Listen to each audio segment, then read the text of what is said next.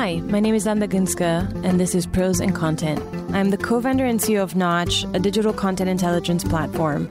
I'm a massive data nerd who's fallen in love with storytelling. And so on the Pros and Content podcast, we will be featuring a series of really incredible leaders who believe in storytelling and who have different perspectives on the importance, measurement, scalability, and optimization of storytelling.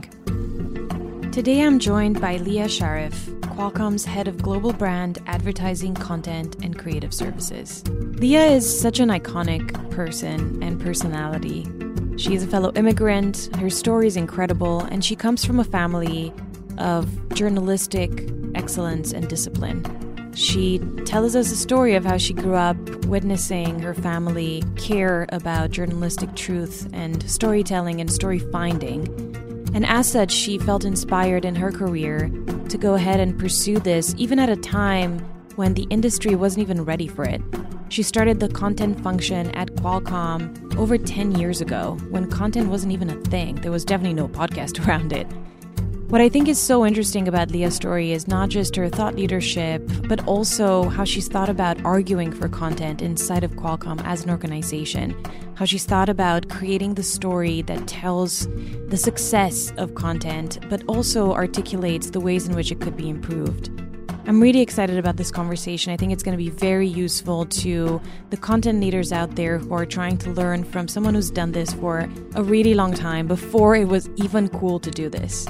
Her passion for this type of storytelling really bleeds through our conversation, and you'll see that it really touches everything she works on. Here's my conversation with Leah Sharif.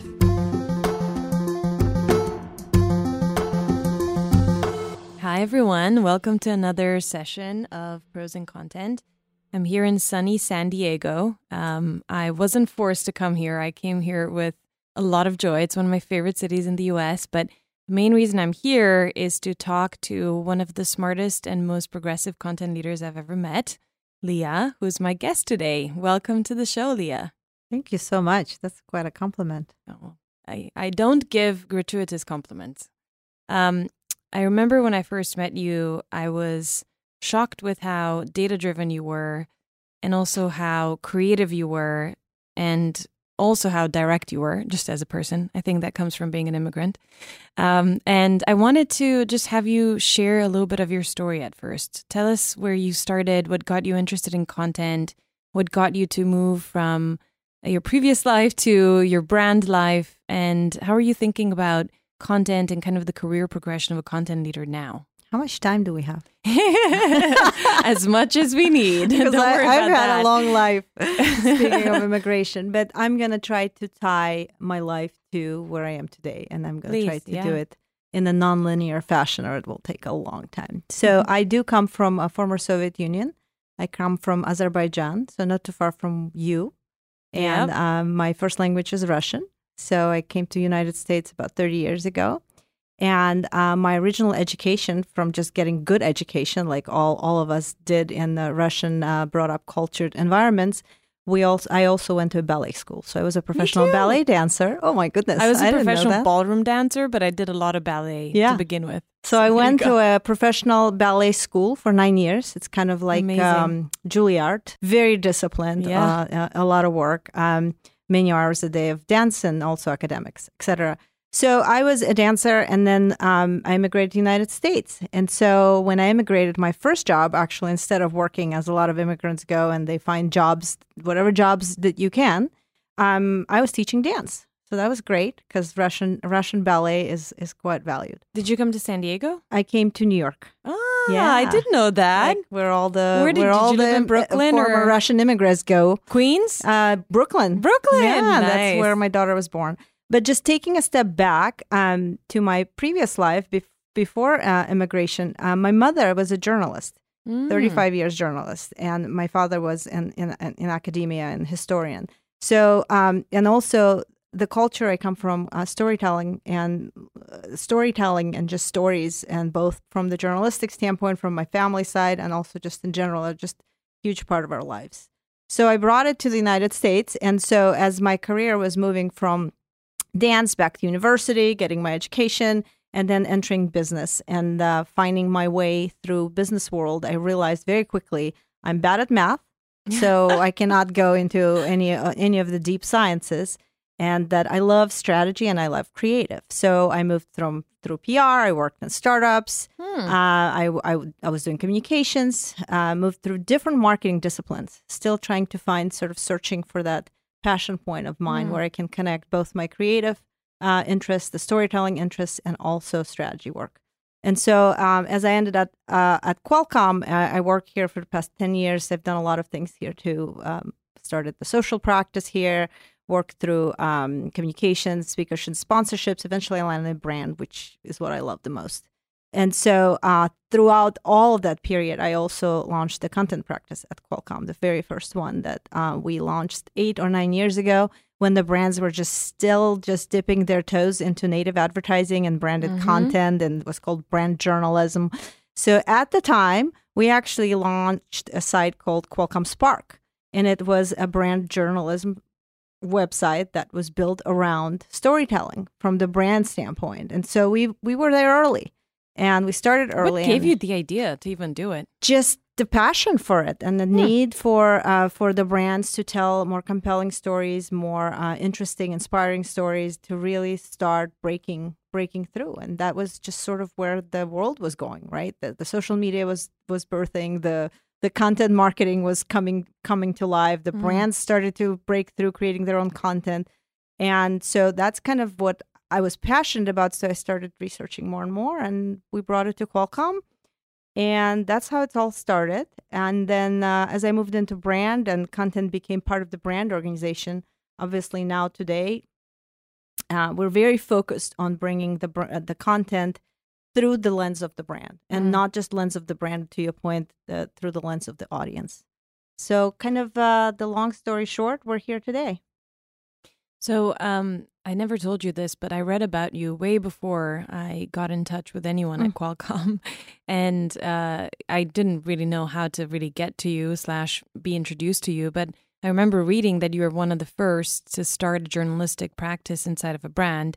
And I thought to myself, what is it about San Diego and Qualcomm that's special, that's gotten people to do this first in that, company?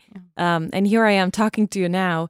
What was it? Was it something to do with your journalistic background, or, having gone through all these different experiences that made you realize that finding these stories inside the company would connect better the company with an audience? I think it's a combination of several things, but one of them is it's definitely a passion for journalistic storytelling. That's always been with me. It's in my DNA. It's something I truly believe works. And when I started seeing that brands had an opportunity to step into that domain, it was a recognition that it would really benefit for the company to start speaking in a more factual, inverted pyramid type of voice, which is what journalism is all about. And it was the beginning of the impetus. Other brands were doing it. We weren't the first, but we were probably in the first 10. Obviously, on the consumer side, it was earlier, but then B2B companies started stepping in. And also, we didn't have huge advertising dollars. And so for a brand that is largely unknown with little advertising dollars, content seemed like the right place to break through, and also to really tell a complex story. To tell a complex story, you really have to unpack it in the simpler ways. And so the journalistic approach or a branded approach to content made sense at the time. And also there was passion for it. And I also think I had support around the company. People really believed this was the right thing to do for Qualcomm because of the complexity of our story. Well, this is what I wanted to ask as a follow-up question.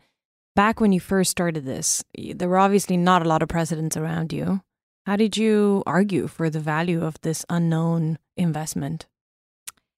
We had to put together some numbers, and we had to put together some data around this being the right first step. We had to measure. And so at the time, we really had to really look at how content is measured from the very beginning. And it was very early on, before your time. Probably, yeah. Before, yeah. and so there were different ways, and people were struggling to really address the measurement of the deeper content storytelling. But we had support internally because people clearly knew that Qualcomm is unknown, that Qualcomm's story is very difficult to tell. And it was time to start telling that story. So we created a strategy that we were able to sell all the way to the top. At the time, it made sense to executive team, and also we had support from our marketing organization from the lead at the time who was leading the marketing. So as you know, in the big company, you have to gather a garner support. Totally. You have to manage up, manage just around. To tell you, we tried and we failed a few times too. So this wasn't like all successful all around. It was one of those experiments that that allowed us to evolve our content strategy over the course of years. So we're much in different place now than we were, let's say, 8-9 years ago when we just started it. You know, obviously, whenever people talk about startups, they talk about how you have to fail in order to learn.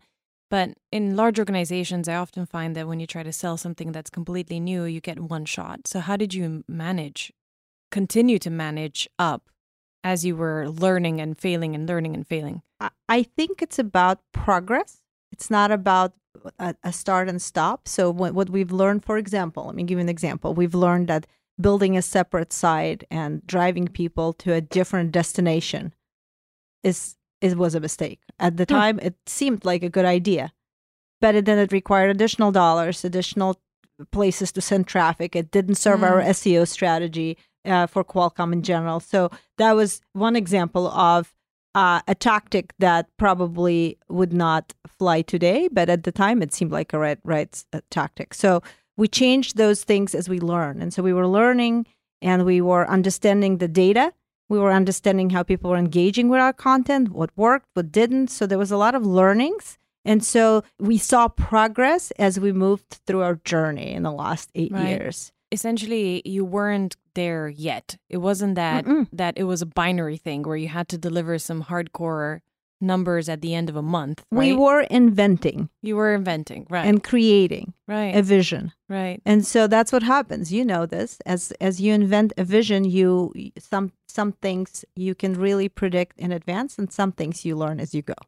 Totally. And I think we are in a different place today, in a stronger place. We still have a strong content team in-house, small one. And then we've learned a lot of lessons on how to drive our content to the marketplace.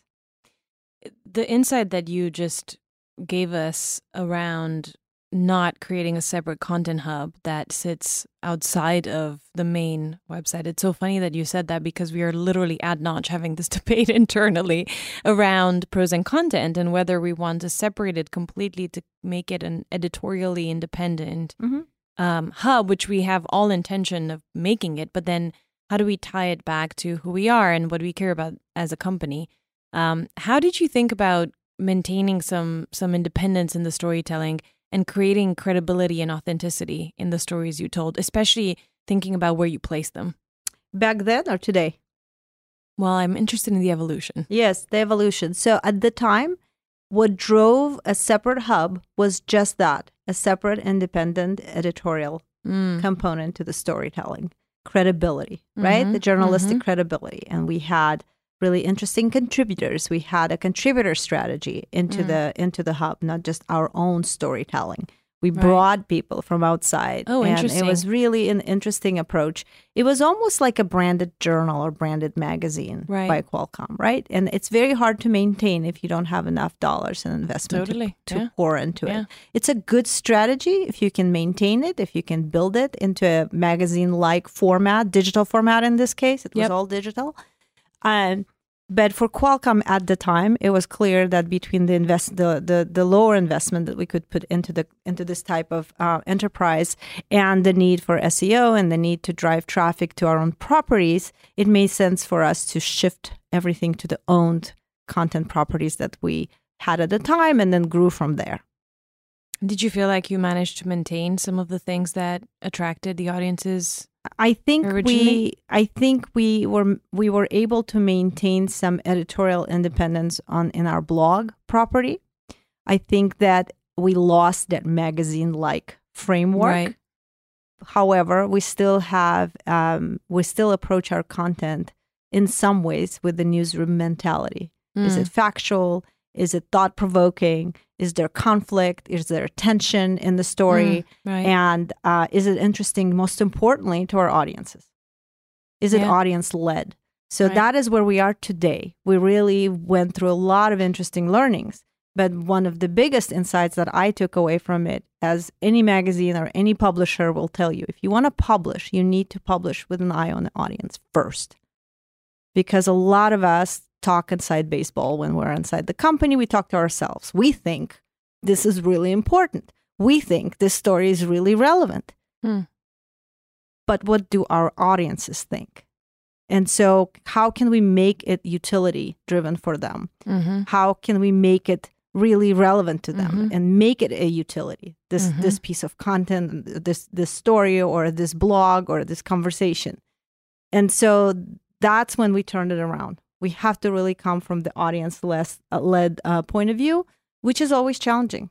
How do you police yourself and make sure that you are continuing to be audience-led versus repeat some of the internal echo chamber? Is it by bringing in partners from the outside, or do you have a framework internally? So I think that there's two parts to it. I would lie if I told you that we've nailed this perfectly. And actually, some of the an honest marketer, wow. And, well, you told me I was direct. So yes, there we go. I'm being as direct as I can. I think that the truth here is that I think we've nailed it when it comes to 360 large-scale advertising campaigns, because we're very audience-focused when it comes to those. And so whether we work with our publishers for the paid branded content types of programs, or whether we work across our own channels, as it relates to that campaign, it works really well. I also think from the product category that we have, Snapdragon, we also really focus on the audiences in that domain. Who are those people? What's important to them? I think we understand that audience. But I would say we still end up with a lot of things landing on our blog that may or may not be relevant to others, but it's relevant to us. Right.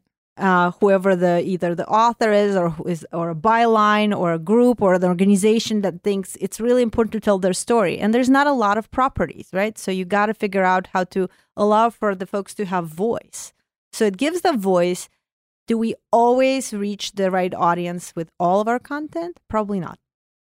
Makes sense. When you think about your paid partners, how do you think about the selection of paid partners? Is it the same selection every year? Do you change it? And if so, what makes you choose one partner versus another? Yeah, I'm going to go back to that insight I mentioned to you. It's based on the audience first. Right.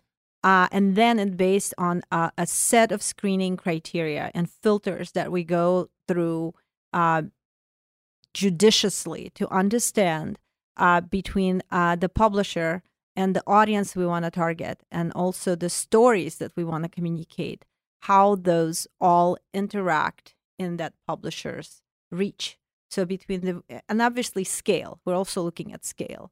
So we have two categories of publishers we work with. One category is in our product domain, when we want to communicate the product leadership stories. And the other is the company thought leadership. So those may include business-alike type of publications, or the publications that are relevant, may be relevant to targets in government occupied areas. And so they vary based on all of those different filters. And so there's a lot of filters we go through to identify the publishers. And because we've worked with publishers now for some years, we actually can look at the performance over time, which should be dear to your heart. Yeah, totally. The publisher is actually good at measuring their audiences, and a lot of times they bring us data points and information that's based on KPIs we identify at the beginning of every partnership. Give us that learning and that information. So I would say after some years of working with publishers, we've now probably identified and selected those that we know work well for an objective we're carrying on today. It may change next year, but the objectives we have today help us identify and work with publishers that already gave us some learnings. We'll be right back to Pros and Content after this brief message. The Pros and Content podcast is brought to you by Notch, the content intelligence platform for brands. For a demo, And to learn how to best plan, measure, optimize, and benchmark your content marketing strategy, visit us at Notch.com. KNOTCH.com. Notch. It's all you'll ever need.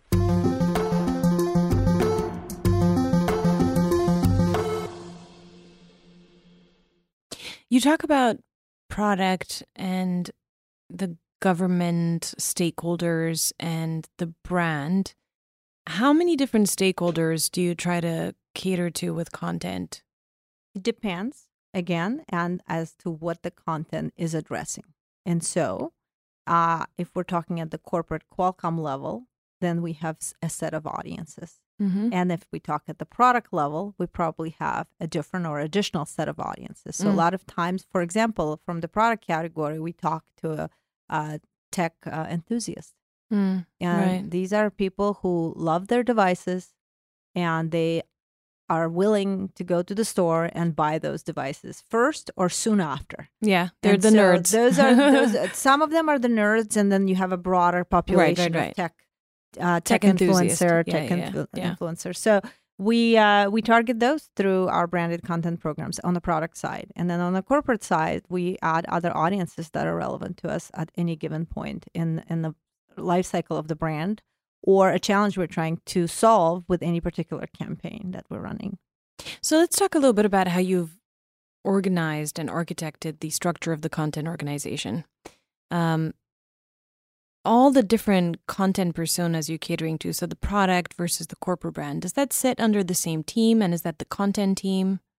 Yeah, or is it separate? So the content team is sort of a service organization. Think of it as an organization that is a discipline in the company now that we're building with best practices, with audience definitions, et cetera, et cetera. And it's centralized. With talent inside that organization, as small as it may be. Right. The talent is still really important. So we have writers, we have video creators, we have sort of producers, we have traffickers, so people who are really working through all the content journey. Right. And then we work with our subject matter experts. So it's a strong collaboration between us and the product team, for example, and they're true experts on their messaging on their priorities and in a particular business BU. So product marketing organization is a strong partner.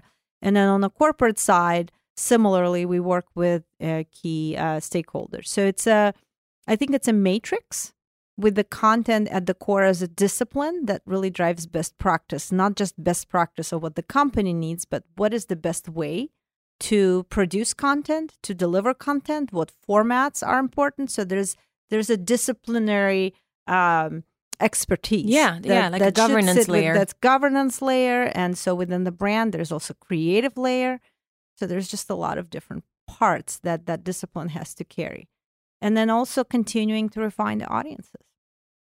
You know, something that's fascinating to me as we explore this realm of content is that it's a discipline that belongs to everyone.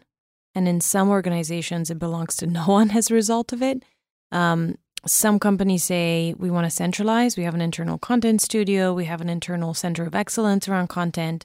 Other companies, I'd say especially tech companies that have a lot of products and business units and geographical market teams, they say no, content should be everyone's job, right? Like everyone should be creating content. Have you seen different models? Obviously, in your case, you've centralized, but do you think there's merits to the decentralized model? Yes, and I think we're a hybrid. I would say we centralized a portion of content marketing discipline under brand. But I also see, and we all support that, is that it's very difficult for us to drive all of the content from just a discipline because we're not spending all the time on the expertise of what the message may be. Right. And so in our case, it's a hybrid, and it works most of the time, not all the time. Again, there are challenges with a lot of stakeholders, but this is really more cultural. Every company has a different culture, how they produce content. And I actually want to agree with something you just said strongly, in fact, is that everybody creates some sort of content in every company. It's hard to really centralize it in one organization. Some organizations, as you know, have created agencies before inside a company. We're Yep. not that big and we're not a consumer-led, so we don't have an internal agency. We have small pockets of it. Mm-hmm. And so those companies who had that or have that model of internal agency, they often produce everything in-house. It goes through the agency. They write a brief.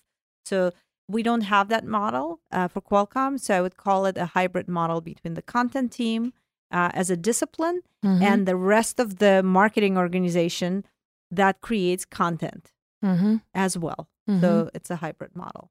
Have I seen what works best? I'm not certain to tell you for sure what worked for other organizations. You Mhm. might be the one to actually share that with me. Well, the thing that I see across the board, and my next question is very related to this, we see that almost every company does it differently. And Mhm. almost every company has a different definition of success for content as well, which, as you know, makes the measurement of it complicated because unlike a lot of display advertising, which tends to be measured in a more binary fashion as clicked or not clicked, viewed or not viewed, content is about so many different things. Everything from have you moved the audience emotionally to have you engaged them? Have they converted into a business event over what period of time? How many content pieces did they consume? So we're constantly trying to figure out not just what is the best organizational structure for the adoption of a consistent measurement framework, because that's what we want, but also what does consistent mean, right? Like, is one content campaign the same as another? When you're targeting a certain audience, do you measure it the same as the targeting for another audience? And the answer is no, right? The answer is no. I think the utopia to me would be is if I could measure several things very consistently. Mm-hmm. If I could measure both at the content level, and I will use examples of sentiment Mm-hmm. or message resonance Mhm. of it being utility to a person versus just saying somebody spent 5 minutes on your piece of content. That means Totally. it's good. Right. Or someone scrolled down 3/4 of your page. That means it's good. Is it? Right. Right. I mean, I often read a book, and on the 10th page of the book, I close the book and I don't go any further. I do that quite a lot. You do that a lot I too. do, And, yeah. sometimes I read 3 books at the same time, and that's what Same. my I husband never says, finish them. Why is this book open? This book is. But the truth is, just because they scrolled 3/4 doesn't give me enough intelligence to know that they either learned something or they took an action. A lot of our content for Qualcomm is either thought leadership driven or product leadership driven. Right. driven. We don't really sell direct to consumers. Right. And so it becomes even more difficult for a company like Qualcomm to find a way to understand whether the content is working. So the utopia for me would be to have an understanding of what they actually learned, if they did, and if they found it to be useful, Relevant, yeah. as a utility to them, as a piece of content that is either moving them on knowledge and comprehension and understanding. So there's a content level and then there's a brand level measurement. And if this was not driven necessarily always by paid media. Yeah. So if I don't drive enough traffic to the website or to a certain blog, I may not be able to actually learn how this blog performed. Yep. Unless I run some sort of a survey. It's hard to run a survey on each individual piece of content. It's not. It's not. So you can teach me then how to do this. Well, I was going to say we're not called Utopia. We'll call Notch. Yeah, I love that. No, but it's funny that you say that because we debate the value of our feedback unit. We don't call it survey because we all hate survey so much as consumers that I feel like even using the word is going to have a negative affiliation. Yeah. But we talk about whether it's useful for content marketers to understand. And it gives me a lot of hope when you say that the relevance of an article is so important to the thought leader you're trying to influence. I feel exactly the same. We're using Notch in our own content blog as well, because I think that it's not just about have people signed on. Like the journey isn't direct, right? We're trying to draw a straight line between two data points that probably are not even going to intersect most of the time. And so how can we create the steps along the way to become smart around what's really driving influence, what's really driving engagement? You're right. I think engagement without context doesn't mean much. So couldn't be more in agreement on that. I really like your point about driving the influence, because if you're driving engagement, that's a good thing. Check. But Right. when you get to the influence, this is exactly where we are. It's how do we increase understanding of something and provide a person who's reading it with a value that they take away. How do Totally. you measure that? Is this a real? Oh, That's a question. yo. Well, so first of all, the question that we need to answer across the board is, how can you build a flexible enough data collection platform that can be applied to any company, right? And any campaign. And in my mind, there's 5 big categories of KPIs. Mm-hmm. And some of them we already know. It's impressions and it's engagement and it's social. But then there's 2 that I think make us different because we really pay attention to them. One is the attitudinal piece. And so essentially asking people, how relevant was this for you? And if it wasn't relevant, then why? And separately, was this valuable? How valuable was this? And if it wasn't, why? And matching that against what audience responded versus didn't, versus responded positively versus didn't, and correlating that across not just one content piece, but many, so that you understand kind of the trends across a period of time and across a campaign. And then the final data set is around conversion.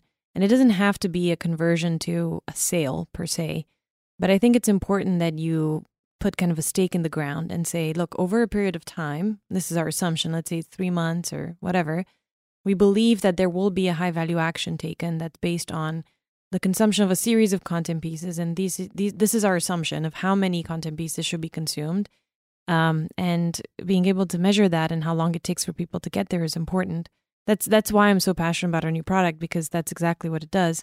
And I think without it, especially in the B2B space, you're left stranded in kind of a brand world if you can't really start tying it, even over time, to some type of performance. Some conversion. I agree. I think that earning that audience's time and attention is step 1. Making it relevant. 100%, yeah. So you earn their time, you earn their attention, it's relevant to them. So now what? Mm-hmm. And so that now what, that conversion, especially for thought leadership, over time, we want to move certain devices with our products, right, as a proxy. But it's only a proxy. The second part I'd like to measure, and I'm curious as to your thoughts about that, is every brand has brand health metrics, right? Mm-hmm. So if content is serving a purpose of also building at the end of all this, mm-hmm. it's serving a purpose, bigger purpose, which is from the brand standpoint where I sit, right. and it would be a growing a value of a brand, of a given brand.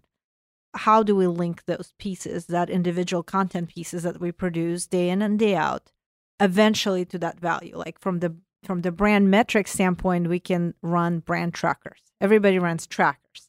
And they have big questions like trust, momentum, association, favorability, awareness, etc. Taking all of the content, the body of work of content that somewhere sits in the middle level. Yep.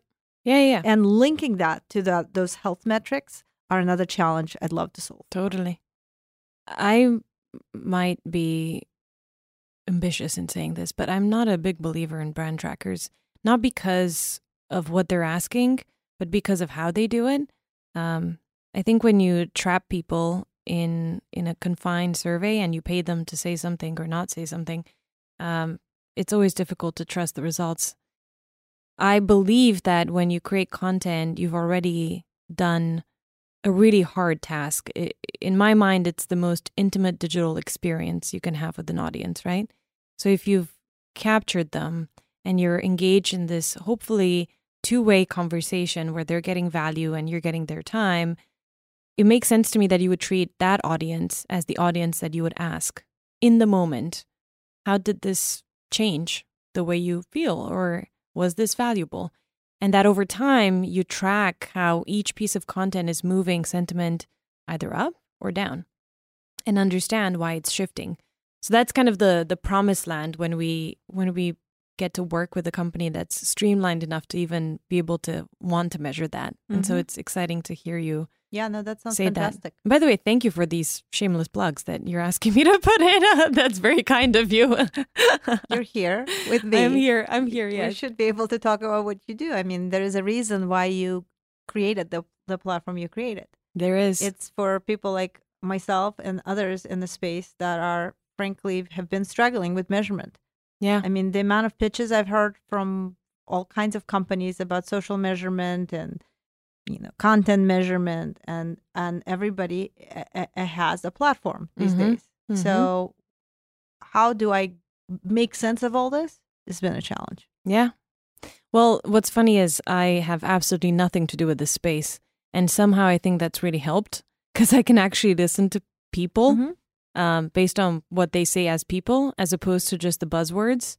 I think if I had been in an agency or if I had been in a social media company, I probably would be stuck in some pattern because a lot of the things that I saw in this industry when I moved to New York, because I thought that's where all the marketers lived. Obviously not. But I was most of them do. Yeah, so it was a good decision. Don't get me wrong. But I was looking even at brands who work with paid publishers and the self-reporting that happens, the grading of one's own homework, and I wouldn't have never noticed that was an issue had I not been an outsider, because everyone else seems to just completely take this for granted. And I was like, wait, how are you paying someone to do something and then asking them to report back on how they did? That makes no sense. And the more I started asking these questions, the more I realized no one had good answers to them. But anyway, let's get back to you because I have a couple of tough questions. I hope you're ready. I'm not sure. We'll see. I want to know outside of measurement, which sounds like it's been a challenge, so that makes me happy to hear.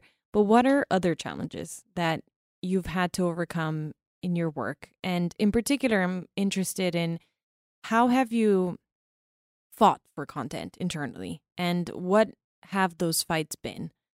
Is it about ownership of a certain domain? Is it about how media dollars get spent on content? Like, what are the fights that you feel like you've incrementally won over time and it's led you to really create a space for content inside of Qualcomm? Okay, so there's a few questions here, and they're all interesting, and I think they all kind of sort of tie together. But I think, and I'm not going to start in any particular order here, but I think that what's really important in terms of fighting for content and has been for us here at Qualcomm is to frame a strategy as why we produce what we produce. Because a lot of times content is done in silos in right. companies, and it becomes a result in itself. So I produce content, that means I produced result. That's the work I've done, right? So totally. The question is as to why. Why hire people? Why produce this much content? Why put it out there? What does it do for us? And I think those are the struggles and tribulations that the companies probably across the various brands go through. Some are more mature than others in this domain. And I think that the struggle is to really have a solidified strategy that has some sort of objective behind it as to why a story is told and what task it's supposed to perform, both on the individual level of each content piece and the holistic level in aggregate. So that's one long journey that we've been going through and still going through. I think the other parts of it is the amount of content produced. And I have some numbers here that I kind of pulled together that I think just came out of B2B research in 2019. Tell us, yeah. So the spending, it says that 56% of B2B marketers increased budget for content creation. Okay, great. And there's a volume increase. So the B2B, and again, we're in a B2B space, so I speak to that. Yeah. This is B2B great. audiences download 3 to 10 pieces of content before conversion. So interesting stat there. So how much content do I need to produce on the same topic and continue to reinforce? Different if audiences. You think about advertising, about frequency, right? Frequency has always been part of the advertising domain. And how many times do I need to tell the same thing in different ways, through different forms, through different formats before it actually resonates? Right. You know that we need to hear something at least 3 times before we actually absorb it. Content as a whole, or content marketing discipline, is lacking that structure right now. It's a big challenge to know how many forms of content do I need to produce on a given topic before it actually resonates, which has been a school and science in advertising for years, right? You repeat X amount of time, you serve the ad, and you serve it again, you sequentially serve it, and then you have some sort of conversion. And so the third one is variety. So it talks about educational and storytelling formats. Long form and audio visual are on the rise. We're doing podcasts here. We know there's tons of research that people actually, when they hear something, they perceive it way more and much more emotional, impactful way than when they just see it or when they just read it. Because that's what we're doing here. That's why podcasts have been, kind of on the rise. So that visual and long form is coming back. This whole idea about the bite-sized, when we started 9 years ago, it all has to be bite-sized. No, right. I mean, this has been centuries in the making. People absorb storytelling in ways they absorb them. If it's deeper, it requires longer. If we want to just grab their attention, we may grab it with a shorter form, but then we need to take them somewhere to really learn something more. And maybe it's through audio. So there's just a lot going on. And I think what I'm bringing it back to is just the amount of content that we produce does not always equate to what it ought to be. More does not necessarily means better. Totally. And I think the quantity of content that's being put out there by brands today is overwhelming. Yeah. And the fact that they're increasing the budgets and that there is more content and the more teams are being hired. Do we need more content? Can consumers absorb this much content? Or do we need a certain type of better content? So I'm all about quality. And I just think that companies get lost in the number of things they put out there to the world versus the things that are really relevant and valuable. And that's a struggle. And I'm not saying we solved for it, but I think that's a challenge for content marketers across the world, for brand marketers, as to how much stuff do we throw at people and expect for them to digest. It's just too much. So I'm going to ask you a final question in a minute, and I want you to think about it. It's going to be, what do you wish you would have known as a content marketer 10 years ago when you started building the practice here? So think about it. And meanwhile, back to your previous point, I think the one, if there was one line that I could mark as the most popular line that I say when I meet with marketers, it's something along the lines of, wouldn't you rather know what content isn't driving impact and stop producing it, take all the money from that and put media behind the stuff that's working? And even you're nodding with excitement. Yes. Yeah. And I already said that in my previous answer to you, is that quality and what works is much more important to me than quantity. And so would I take away from churning endless videos or testimonials or talking heads or whatever that, the next thing that the company believes may be important? And it may be important to someone, but is it really relevant and important to the audience we're targeting? So yes, I've caught it. So that's your second question. Yeah. So let's go to the final question. What advice do you have for the marketers who love storytelling and want to get into it now? They're just coming out of university. Maybe they've worked for a couple of years in an agency. They've done the all-nighters, and they really want to become a brand storyteller. What does that mean? How should they think about what job to take? And where do you think it takes them career-wise? Do you think the next CMO could be a brand storyteller? Absolutely.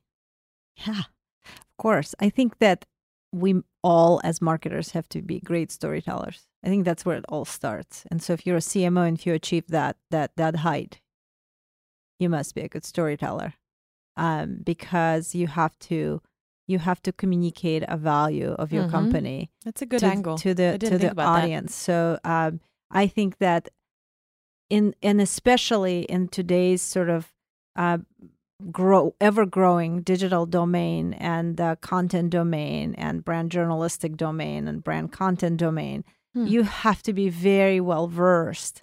And I would suggest to them to go and to work in as many disciplines as they can to really bring it all together. This is what helped me. So I'm speaking from experience. I worked in every marketing discipline except for product marketing, but I'm working with product marketing through brand architecture and brand strategy work. And it helped me tremendously. The fact that I have PR background, that I have marketing background, that I have brand background and digital background and the social background, because now I can sort of in my brain connect all of those parts into good storytelling. But I think your job is really an intersection of all of those parts. Today, I think content is, today is my job. Today is intersection of those all those parts because I run brand. However, and I have content within my organization. But I think that for those coming out of universities, they need to get exposed to all different parts of marketing mix to become stronger storytellers and therefore to be able to create very impactful content programs. So that would be my advice. I like that. I also never thought about the fact that the really good CMOs who manage to stay in their jobs for a long time are actually just really good storytellers. Because you could be the most performance-driven CMO, but if you don't know how to wrap that data around with a story, then you're not that great. Yeah, and I think that the second part to your question is, for a CMO, they need to be a brand storyteller, and they need to measure ultimately the value for the company. So you have to continue measuring your content. Brings me back to the struggle we have with the measurement. Well, that's a good note. As the world we live in. It's a good note to... So the challenge that you posed to me earlier, and it kind of came to me, and it may not be the only one, but that's what just came now, is that for a company to truly have a holistic content strategy, you have to look at all of your channels holistically. I think dividing content into pieces and parts, social media sits over there, and then your brand produces content over here, and they have campaigns running. It includes everything else, and then there is sort of the newsroom form, and the content people over here are producing content as well. That bifurcates storytelling, and no matter how many brand trainings you give, no matter how much governance you do, to achieve cohesion and holistic approach, that when people land on your channel, when they land on your brand, they don't really care who runs it. They just want a single story, maybe told in multiple different ways, but they want a story of that brand.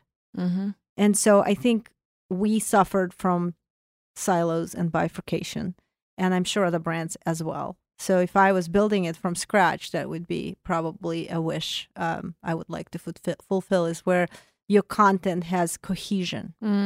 Not governance cohesion, not brand policing cohesion, but the storytelling cohesion. Yeah. I love that. Thank you. Thank you so much, It was Leah. my pleasure. This was an awesome I really enjoyed chat. it. Thank you. That was my episode with Leah Sharif, Head of Global Brand, Advertising, Content, and Creative Services at Qualcomm. I hope you enjoyed that conversation as much as I did. It was a really insightful conversation with one of the thought leaders in the content space. I thought what especially stood out were her thoughts around changing as you learn. As Qualcomm began to create and publish content, they were able to see what worked and what didn't, and understand how people were interacting with it, and to then start reacting to that content and to people's feedback. And if it wasn't working, they changed it. To quote Leah, if you want to publish, you have to publish with an eye towards the audience first. And I think that really encapsulates the way content marketing should be done today, as opposed to thinking of content marketing as a strategic instrument to just improve brand perception across the board. I think content is now becoming a lot more scrutinized and a lot more personalized. There's this idea of really creating different types of content that will sit in different environments depending on what audience you're trying to hit. And that conversation with Leah, I felt really encapsulated that. I hope you enjoyed it. And for any feedback that you have, please email me at anda@prosandcontent.co. I would love to hear from you, especially if you'd like to nominate other speakers for us to feature. And if you want to hear more amazing content about the pros and cons of making content or being a better storyteller in today's world, please head to prosandcontent.co for more episodes. The best thing you could do for us is to rate, review, and share the series so we can grow the community and the much-needed conversation around the purpose and importance of brand storytelling. See you next time on Pros and Content.